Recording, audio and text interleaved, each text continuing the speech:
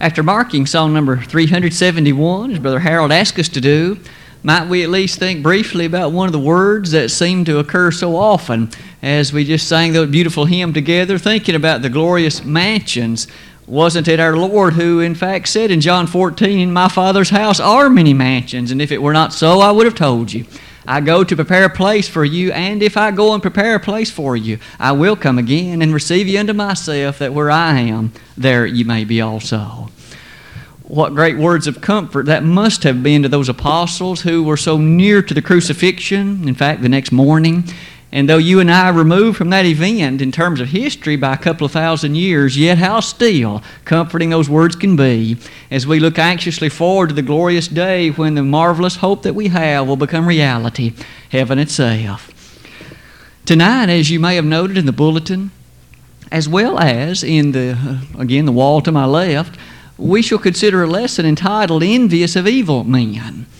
As we look at the text of Proverbs 24:1, and as we look at a few other passages throughout the Holy Scriptures that touch that same subject, I think we'll be reminded of what is yet a practical matter, and one that perhaps we think of quite often, but yet one that we would do well to implement and to put into practice on many, many occasions in our lives.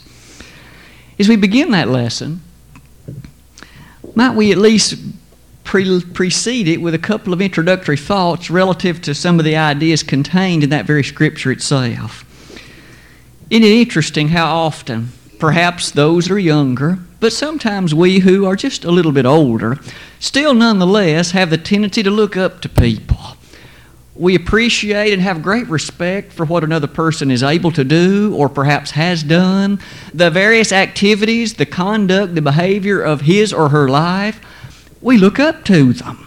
And quite often, especially maybe when those who are younger and we're aware of, they'd say, "I want to be like him." Or maybe someone will remark, "I hope that I can be like her. I'd like to be like she is, to be able to do what he does." That idea is sufficiently common that, in fact, it appears rather often in the Holy Word of God, doesn't it? Not the least of which is this text before us tonight. Maybe in days gone by, we may have heard individuals held up high as role models. Men like Roy Rogers or Gene Autry, who would ride in and who always seemed to uphold that which was right. And they were always successful and victorious at accomplishing what the need at the moment was, whether it be vanquishing evil or whether it be upholding and protecting and securing that which was noble, honorable, godly, and appropriate. Those kind of shows still perhaps warm the heart as we think about perhaps a more innocent time when the world appreciated lives that were lived in that way. But today we shouldn't lose sight of the fact we still have a need for role models. Those men may long since have been dead. Doesn't change the fact, though, we still need to at least think about role models, the livelihood that they can bring to life, and the character that still is essential, especially in the lives of our youth, as they choose role models and strive to behave like them. It has well been said that imitation is one of the highest forms of flattery. For someone to look to you or to me and say, "I'd like to be like him. I wish that I could behave like her." That is a rather high remark that reminds us at the very least that someone is watching. And they're watching very closely what you do, what I do. They're in fact so closely observant that they have in fact reached a conclusion that they, if possible, would like to pattern their life after you or after me. It's fair then in that regard to ask the question tonight in our lesson, what about this text then of Proverbs 24:1? Does the Holy Word of God give us some boundaries, some guidelines that we should ever seriously consider as we ponder the nature of a role model, or perhaps encourage our youngsters, maybe even we ourselves, to be very careful and to be very cautious about those whom we might choose to imitate? With those kinds of ideas said, I wish us to look not only at that text found there in Proverbs 24:1, but we'll use it to springboard as we look at a few other passages as well. But first, let's cast the spotlight, if you will, upon that text that Lucas read just a moment ago. Proverbs chapter 24, verse number 1. As the book of Proverbs was written by that very wise man that you and I recognize as Solomon, this 24th chapter begins in these words, "Be not thou envious against evil men, neither desire to be with them." Might I ask you to notice that that sets forth a very obviously strong statement. It is couched in the language of commandment, isn't it? Notice the subject, in many ways, is presented as the word thou, third word in the verse. The verb is be. So notice he in essence says, don't you be envious against evil men, neither desire to be with them. The interesting features of that, of course, lead us to make some more remarks about it. First, what about the word envious? That's clearly a key word in the text, isn't it? I've chosen to present to you what that word seems to identify. It comes from a Hebrew root word, the idea behind which seems to be this. It attaches to the notion of becoming increasingly red, as with anger. Intensity as it relates to hotness or greatness in terms of that characteristic or that idea. And notice that relates to jealousy. Have you ever heard it said of someone, he's mad with anger, or he's red with jealousy? Perhaps a person's face becomes flushed as he or she has become agitated or exceedingly angry at someone or something that's happened. Notice that idea of increasing redness seems to relate directly to the word that's employed here. This individual who has become jealous or anxious, if you please, in regard to enviousness toward someone that we're about to see described in that same verse. It is interesting that clearly does it not relate to what we're considering under discussion tonight. Do not be envious of evil men. That's the way the New King James renders it. Let's put all of that together. Here the inspired writer was addressing then and issuing a warning. Do not seek to imitate. Do not seek to follow after. In fact, to even be with those that are evil. Those who are evil men. That does help us see rather amazingly, doesn't it? That there is a strong warning about those whom we might choose as our role models. Those whom we may choose to imitate or to conduct or behave ourselves like them. Do not choose as your role model. Don't seek in terms of envy or jealousy to follow after that person who is evil. As we can see easily, that is going to lead us to a strong consideration. A notion of what does it mean to choose a role model and why might this be such a poor choice? Why might a person in this category be one very unwise from the point of view of the Bible? Today, would you ponder at this point in the lesson what you and I sometimes see encouraged maybe in TV, other aspects of media like the radio? Do our children, are they encouraged to choose perhaps as their role models those that are the rich, those that are successful in business, those who are known for popularity and position in the community, those who are recognized in high positions of athletic capability? Many years ago, with the success that Michael Jordan had, the world was awash with "Be like Mike." In terms of athleticism, perhaps few could match what Michael Jordan could do. But might I ask, by and large, athletes are held up as role models. Sometimes with what we learn about their livelihoods and their behavior and their conduct afterward, we realize what a sad and catastrophic selection and choice that might be.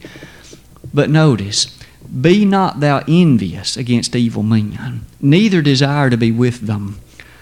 I might ask you as we consider our journey onward from here, look at some of the places where that might lead us. Isn't it true, given some of those last statements that we made, isn't it true that we by and large in a materialistic society often find ourselves and our children alike looking up to individuals because of many and sundry various reasons? I've listed just a few of them, and no doubt you could supply many more. But consider just a few of these cases that might be present. That young person who is in middle school or high school says, "But Dad and Mom, they wear clothes my friends do with this name on them, this brand name. I want some too, so that I can be like them. I want to fit in and thus be able to wear and be accepted by them as I wear the same kinds of clothes that he does or that she does." "Oh, Dad, Mom, have you seen the house that they live in? When I spent the night there, why don't we have a house like that? I'd sure like it if we could have one just like them." Maybe that young person also would say, "But Dad, Mom, they take their kids to the movies a lot. Why don't you take me more often? I'd like to be like them." Can you imagine statements like that? Maybe you have heard that from your children, maybe from children who live next door to you. It's a rather common matter to consider the pressure of normality and fitting in might well bring. Consider yet another person. What about that young adult? That person who is beyond perhaps the middle school years, maybe in the high school years or the later part thereof. That person, perhaps as he looks upon one of his friend's parents, maybe he wouldn't say this to his own parents, but, "Well, his parents are great. I wish my dad and my mom was more like his. I wish that my dad and mom was more like my friend's parents. They're so cool. Oh, they do everything to support and encourage. They go do this, that, the other. I just wish my parents were like theirs." Another instance of perhaps wanting to be like somebody else. Who is being selected as the role model? Look at yet another one I've placed on that list. That can also be a challenging occurrence. What about that young married person? That individual who not long in the past has begun a journey through life with a mate that has expressed love to that person. But as you might well appreciate, maybe in the workplace, maybe in some other setting, that person suddenly strikes up and finds an attraction to a person of the opposite sex different from his or her mate. And maybe they begin to lift that person up to a high position, a high degree of so much so of wanting to listen to what they do and wanting to do what they tell you. And perhaps soon marital problems might well result. Maybe yet another one. What about that middle-aged person? That person who has already experienced many things in life, has reached that point perhaps 40 years of age or so. And about that point in life, maybe that person says, "I have worked difficultly, diligently, and greatly for many years. It's time to have a little fun. I'm going to set this aside, listen to my old friend Joe, and I'm going to live it up a while. Forget the church, forget my family. I'm going to satisfy me for once."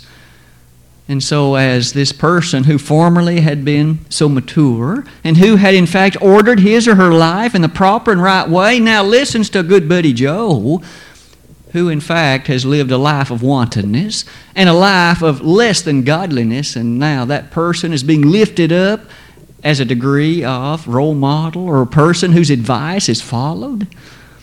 Maybe yet another. What about that older person? That person perhaps in the twilight years of life. That individual who looks back upon the days of youth and sees other young people in the neighborhood or otherwise and says, "I sure wish I could be like him or her now. The days of my strength are past, but I wish that I could again be like that person is and enjoy all the frivolity of life and all the pleasures and things that life has to offer." Isn't it true that it seems everyone can listen to and look up to something that somebody else might state, something that somebody else might set forth? And I might point out, TV certainly is an upholder of this set of ideas, isn't it? Near the bottom of that screen, might I ask you, though, to revisit one by one all of these things we've just now listed. You see, the world makes these matters look so enticing, doesn't it? Go back to that first one again. What about that young person who, again, we might say would like to have the kind of clothes that a friend at the school has? Think about it this. What do that other kid's parents perhaps have to do to get them? Do the other kid's parents love them? Does that other friend, in fact, live in a household in which there is great debt? Perhaps there's mistrust from the community. No one in the community, in fact, will trust them because they so often have not been true to the word they've given. You and I all know that there's many more things behind the surface and beneath the surface than what may meet the eye. You don't know all the specifics of what that other family may be involved in. That would be less than wholesome and, in fact, would be utterly miserable and pathetic. But look at another. What about, again, that high school person? That person who was so enamored by the parents of the friend. What else might be true about those parents? Oh, it's true that from the eyes of the friend they may be cool. What else, though, might they also be? Could they be derelict in their duties and other responsibilities of life? What if the dad can't hold a job and the mom, perhaps in other matters, are involved in things which are very hurtful and harmful to that family? Are they supportive of their children? Do they encourage and lift them up in the ways that the Bible would support? You see, there may be many more things about that family. We should be careful who we might want to be like. What about the third one? That young person, that young married person who begins to listen too much to that person of the opposite sex. You may well throw away a loving wife or a loving husband and for a lifetime never again be able to remarry, scripturally. It's a serious matter. We should be very careful whose advice we listen to. We should be very careful whose counsel we might choose to follow. What about that middle-aged person who perhaps quickly learns to set aside the matters of responsibility and duty and to pursue with livelihood the things the world has to offer with all of its fleshly and sordid opportunities? Friend, be careful what you might wish to follow, for we all well know where that would lead. You might well lose that wife and children. You might well lose the other matters of a good job, and you might find yourself out on the street with nowhere to go. You might find yourself in a position that you would sorely regret what you did in the place that you once left. Notice also that older person we mentioned. That older person who might look again on the days of youth and wish, I could again be like that person. Think again about the experiences of life and the wisdom that you already now have, that person does not. Would you want to go through it again? Would you, in fact, wish to make or pursue some of the mistakes that person might make without the experience and training that you now have? It is a good question, isn't it? As we contemplate all of these matters, isn't it fair to say, in light of each and every one of them, that there are several warnings that this text in Proverbs 24 will set before us? I would ask that you, for the remainder of the lesson tonight, just consider 4 brief lessons with me as we revisit and reflect upon role models, those who should be selected and those who should not. The first lesson is simply this one. There is a place for role models. We ought not consider that it's a bad thing to look up to somebody, to consider that there's something worthy about their imitation and their conduct and their behavior. For after all, the Bible upholds that thought. Consider some of these passages with me. John the Baptist was that person who, of course, was the forerunner of the Messiah. And every opportunity that he had, he lifted high the Christ. Behold the Lamb of God, which taketh away the sin of the world, to quote John 1:29. In John 1 verse 7, we have the inspired writer referring to John and says, He was not that light, but He came to bear witness of that light. John bore witness of the Savior. At every opportunity, he lifted high the Christ and said, Be like Him. John even said, I must decrease, He must increase. John didn't call individuals to follow after him. He did call upon them to appreciate the wholeness, the goodness of the Savior, and encourage them to look upon Him as an appropriate individual, worthy of imitation and worthy of being followed. In 1 Corinthians chapter 11, verse number 1, the inspired apostle Paul joins that chorus when he says, Be ye followers of me, even as I also am of Christ. Paul was readily willing to allow himself to be a role model to the extent that he was a follower of Christ. May I submit to you that one of our first lessons then in that regard should be, choose someone with a godly disposition. Paul said, be followers of me to the extent that, and as I am a follower of Christ. Paul understood well that in terms of imitation, one could do no better than Jesus the Christ, the Son of God. When he thus urged the Corinthians, be ye followers of me, it's interesting that the Greek word actually means to imitate. Be imitators of me, my behavior, my activities, so long as and to the extent that I am an imitator of Christ. Is it any wonder then in your life and mine, we should be happy for someone to look to us as a role model to the extent that we ourselves are followers of the Savior, that we ourselves are imitators of the Master. And thus, young people and us older ones alike, as you choose a role model, don't just choose that person skilled in athletics. Don't merely choose a person who seems to be solely rich or maybe lives in an overly nice mansion or house. What about that person's godly behavior? If they aren't godly, don't choose them as a role model. The Scriptures would echo that sentiment loudly and clearly, wouldn't it? But in addition to that lesson, might we point out yet another one? Secondly, could we not say that in terms of choosing a role model, that text of Proverbs 24:1 has been rather explicit, hasn't it? Do not choose an evil man. Do not choose an evil man as your role model. The Scriptures have pointed out so boldly and so straightforwardly that as one contemplates the evil, there is something more significant than merely that which that evil person could set forth. There's something in life of higher value, there's something of greater significance, and there's something of more noteworthy importance than that. Do not, he says, be envious of evil men, neither desire to be with them. Are we not reminded of the opening verse in the opening psalm?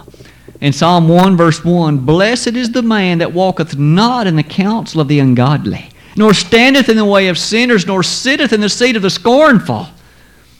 Let's rehearse it. Blessed is the man that walketh not in the counsel of the ungodly. From whom do you and I seek our advice? Is it an ungodly person? The psalmist said, don't seek advice from ungodly people. They don't have the right frequency tuned in their mind. They're tuned to the world. They're tuned to matters of ultimate destruction. They are not tuned to the frequency of God. In 1 Kings 22:14, didn't the ancient prophet Micaiah say it well? He said, what the Lord saith, that will I speak. Micaiah was tuned into God's frequency, wasn't he? He said, I'm not going to say anything if the Lord hasn't affirmed it. What the Lord saith, that will I speak. When you and I select and choose those role models or the person who we'll look up to, do we choose one who's godly? Do we choose a person of whole and sound disposition in life? If we are wise, we will. We won't give our attention and uphold the person of the evil person, that one who is ungodly. In fact, to point that out in such dramatic language, look in the preceding chapter to the one we've been noting. In Proverbs 23, verse 17, listen to this rather bold statement. Let not thine heart envy sinners, but be thou in the fear of the Lord all the day long. Let not thine heart envy sinners. When we understand that those given to sin, those who live a life unaware of or disobedient to the character of God's revelation through the gospel, don't lift them high in terms of an ultimate and final example in life. Be not thou envious of sinners. That person who lives a life of habitual, constant, ongoing sin, not knowing the Savior, not knowing God, no appreciation for the church, why would you and I as Christians select that person as our role model? It would be a foolhardy decision, wouldn't it? And yet on the TV screen, those youngsters in the sitcoms, who often do they look to and want to be like? It's some of the most evil, ungodly people that are on the show, those that are filled with all manner of evil concupiscence, those who live lives that are in fact sordid, lewd, licentious, and vulgar. They're the ones that supposedly are the fun ones. Is it any wonder we over and over again each need to be reminded about the character of be not thou envious against evil men, neither desire to be with them. The characteristics of that one maybe thus lead us to ask some other points. Rather than selecting some of them that the television shows might encourage, what about a godly parent? Your father or your mother, that person who in a lifetime of faithfulness and in a tender heart of firm position toward obeying the will of God, what about that person as a role model? Or what about your grandmother or your grandfather who in a life of devoted service to not only the person's family but to his or her God set forth a life that many in the community looked up to, that many perhaps who knew that person still remember with great fondness and with great influence? Maybe many others ought to select a person like that, of course, as his or her role model as well. Might I suggest at this point in the lesson that each of us should like to be a person like that, so that others would have an opportunity to look to us as role models. But maybe in the third place, notice also on that same screen, this, of course, is drawn from the latter part of Proverbs 24:1. Neither be thou with them. Who do we choose as our associates? Let's not even go so far as to ask, who do we look up to as role models? Who do we spend our time with? Who do we choose to be around so much? The inspired writer said, neither be thou desirous to be with them. I understand, and so did Solomon, that there are times one has to at least be in the company of those. We work with people at the grocery store. We have to be with them in the grocery aisle. Maybe in the various organizations that we go and renew our licenses. We know we have to be around people, but who do we choose to be with? Who do we choose to go out to dinner with? Is it a family who has little, if any, appreciation for the gospel? Who do we choose to allow our friends to hang out with? Is it a particular young person whose parents have no interest at all in the things of God? What kind of influence is then our child getting when they are with that person? It's a rather sobering thought and a sobering reflection, isn't it? Neither desire thou to be with them. I've listed some other passages that I would wish you to consider with me. In Proverbs chapter 1, verse 15, early on in this book, notice the resounding warning issued in that text that touches this same idea. Proverbs 1, verse 15, my son, walk not thou in the way with them. Refrain thy foot from their path. Who is he talking about? My son, refrain from their path. Walk not thou with them. Who's the them refer to? Just move back up in the chapter about 4 verses. You'll find he's discussing those who are sinners, evil disposition, those who have little, if any, regard for the things of God. Refrain thy foot from walking with them, the inspired writer said. All of us need a healthy dose of that recollection still to this day, doesn't it? For when we are influenced by them, we know what the influence will be. It will be bad. It will be negative. We can certainly hope that we can influence for positive, and when we have that opportunity, we should take the opportunity to do so. But when we are spending hour after hour with these, and we are not seeking to change them, we're letting them influence us. We are skating on thin ice. We are only asking for them to make us in their image, to mold our life to be what they see it to be. And as we've already learned in our study tonight, that's not good for us. One of the last points in that particular matter, what is it Paul affirmed in 1 Corinthians 15:33? Be not deceived, the inspired writer said, evil communications corrupt good manners. It is simply a fact. We need no psychologist to tell us this. We need no sociologist to burn it into our mind. It's a fact, and it has ever been so. Evil communications will corrupt good manners. We thus must be very careful who we'll let our children choose as their closest of friends, for that good friend will influence them. Thus, we may one day wake up and find our child no longer has any interest in the church. doesn't love God anymore, has no interest in going to Bible study, because they have come to be made in the likeness of that person who they chose as their dearest friend. Maybe while we're at home, while our children are at home, I should say, we have a greater opportunity to be involved in helping them make those decisions. But might I suggest that when the time comes that they proceed to college or move away from home, we, by that time, need to have instilled within them the maturity and the wisdom so that they can make the proper decisions from that point onward. Because, again, the consequences, as we're about to learn in point number 4, are simply too tragic to contemplate. Perhaps all through the lesson you have, to this point, heard me simply use verses of the Bible that point blank tell us not to choose certain persons as role models or as friends, those who are sinners and evildoers.